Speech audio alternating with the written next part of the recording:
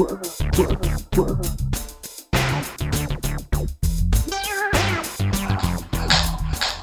this is Nick from Paranormal Research Investigators UK, the next in our series of podcasts, and it's based on the findings of Rosemary Breen.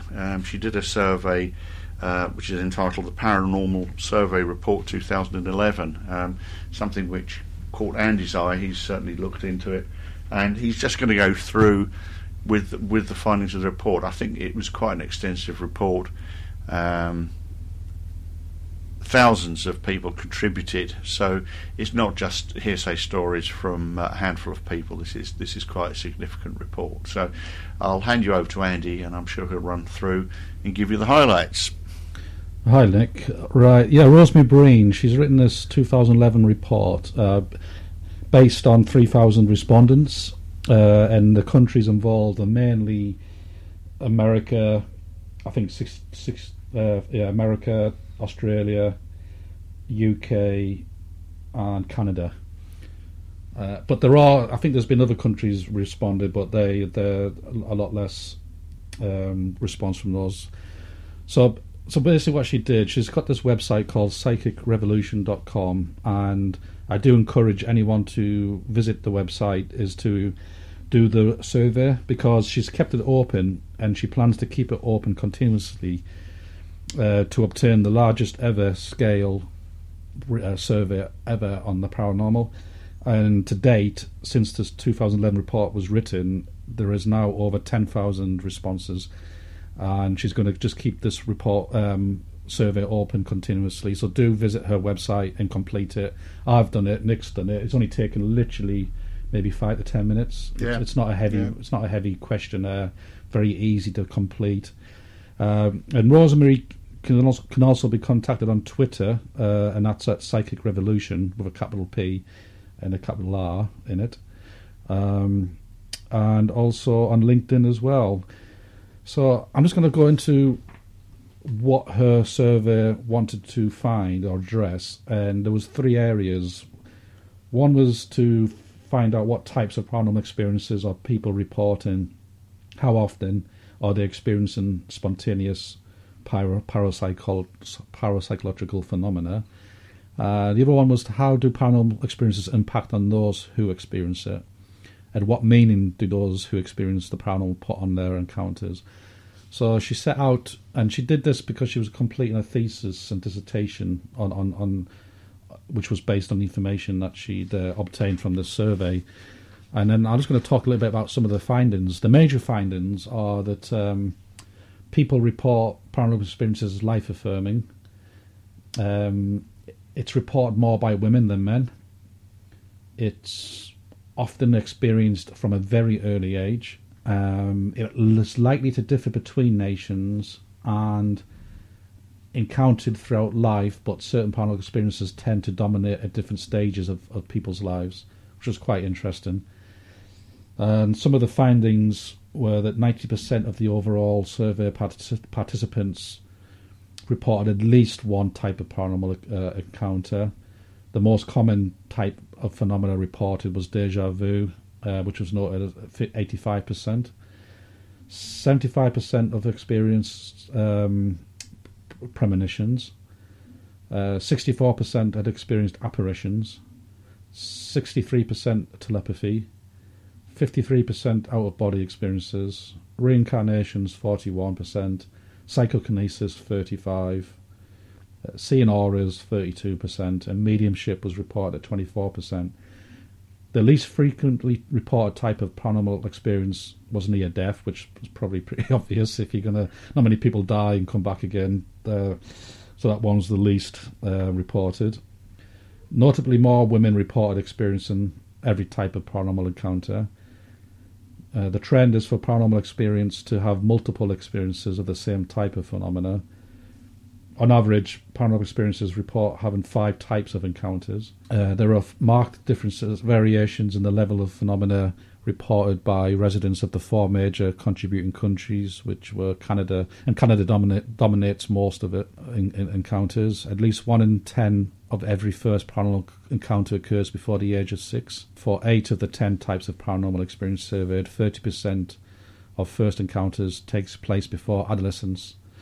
More than 50% of all experiences are experienced before adulthood, which is 18 years. The only 2 exceptions to that, which people reported later on in life, was seeing auras and mediumship. So the findings, 97% of all respondents agree with the statement that the paranormal has existed for so long that it should be investigated. 70% of paranormal experiences answered yes to the questions, has your experience of the paranormal changed your attitude to life? And the biggest effect was on themselves. Most experiences regard the paranormal as a positive influence in their lives. Some associate their experiences with abuse and trauma and feelings such as loneliness, isolation and sense of being different. So that is some of the major findings. I mean, what jumps out to me is the majority of women reporting these cases rather than men. And also the frequency of people reporting more than one type of paranormal activity. Did you think that bears out with our own experiences, that certainly most of the mediums that I've come across seem to be women? There are obviously men, but there does seem to be a high proportion of women. So some of the questions that made Rosemary think a bit more about the findings were that, do women really experience the paranormal more than men? Or are they just more likely to report it? I think probably they're just more likely to report it. I mean, I've experienced things, and I feel comfortable talking about it with people who are willing to listen, but I wouldn't go out and tell everybody about it. Or I certainly wouldn't try and convert people into believing the paranormal exists, because I think it's a very personal thing, and until something happens to you personally, I wouldn't expect anyone to believe it anyway, to be honest. It's but then again, some people have enough interest to think there is something going on affecting far too many people around the world. Yes, I think that's the perspective I come from. In other words, the number of people that you meet, or people that say they know people, so there's a bit of hearsay there, that there is a high proportion. And I think the other trigger is that the number of people that experience things at around the time of bereavement of a close relative, or somebody close to them for sure. But again, it's it's a highly emotional time, isn't it? And people are being in an emotional state. But it is interesting that there do seem to be triggers.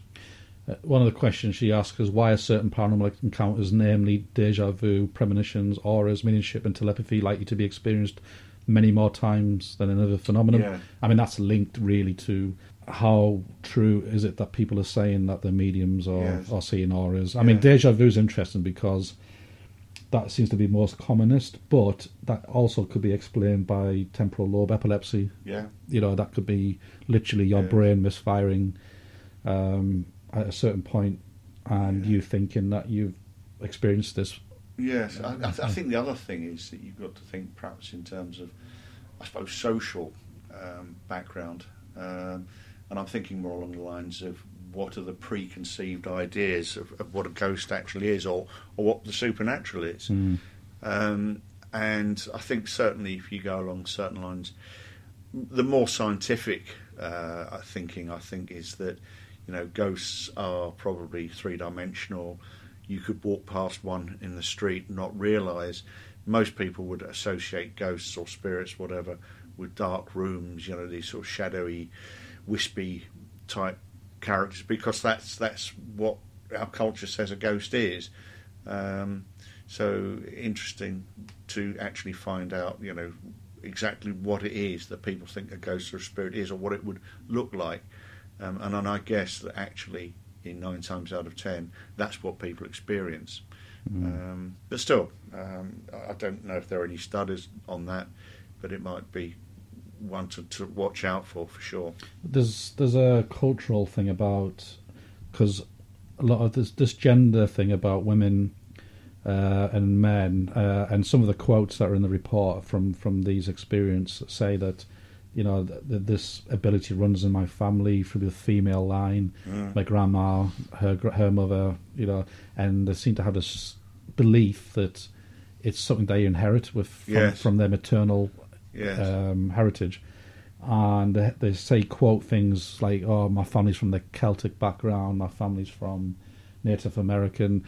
So they're attaching some form of belief system to it to think that they have an ability. Yeah. I think that's quite interesting, because I've noticed that. I would challenge it, basically on the grounds that certainly that people say, I come from a Celtic background. I'd love to know what a Celtic background is and why that should be any different from anybody else.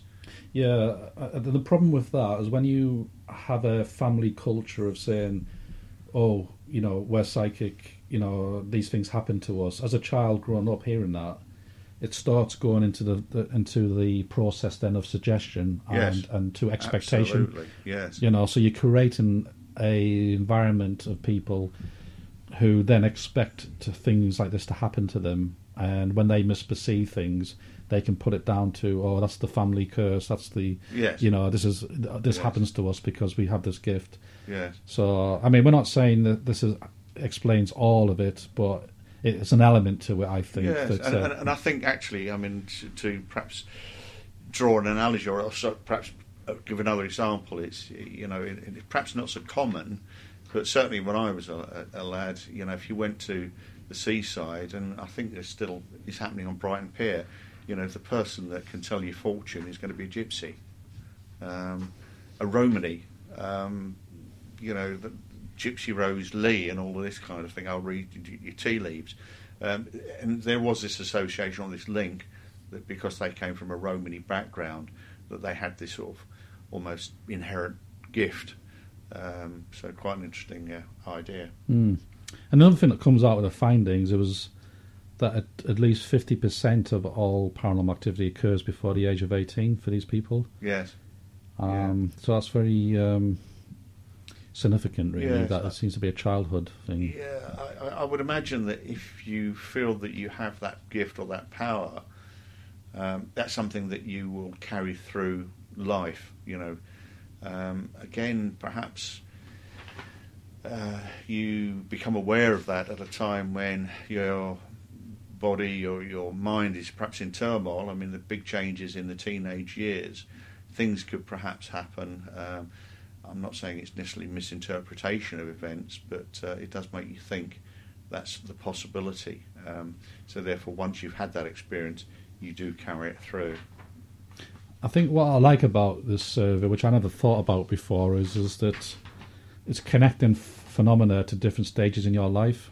So, it looks at under 6 years old, then under 13, under 18, under 35, then over 35.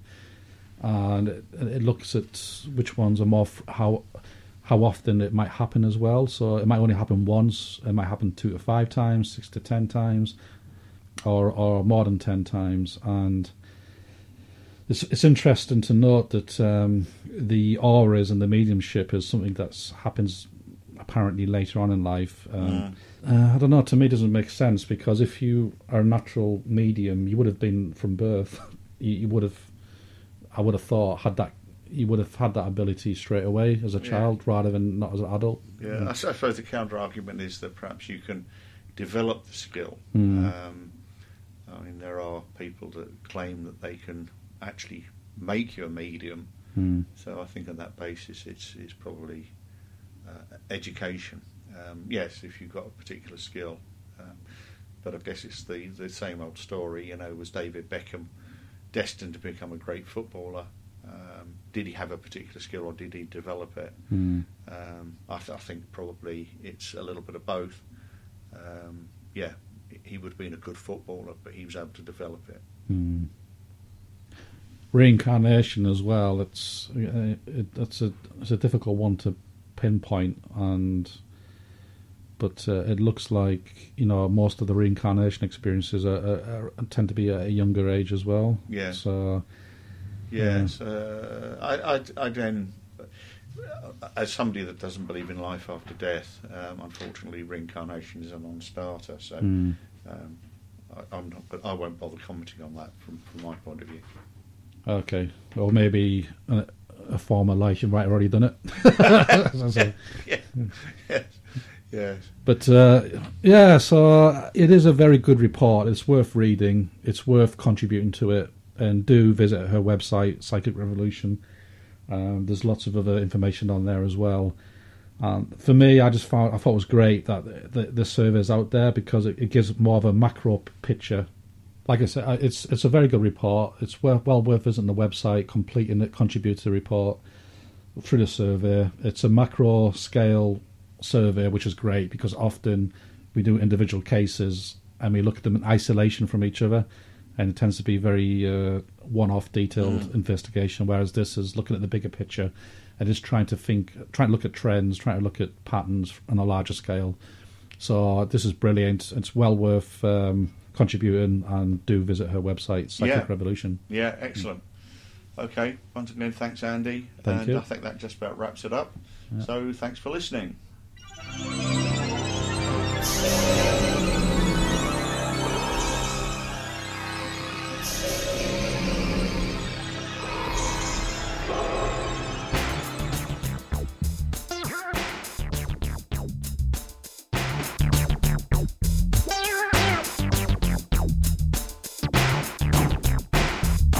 Whoa.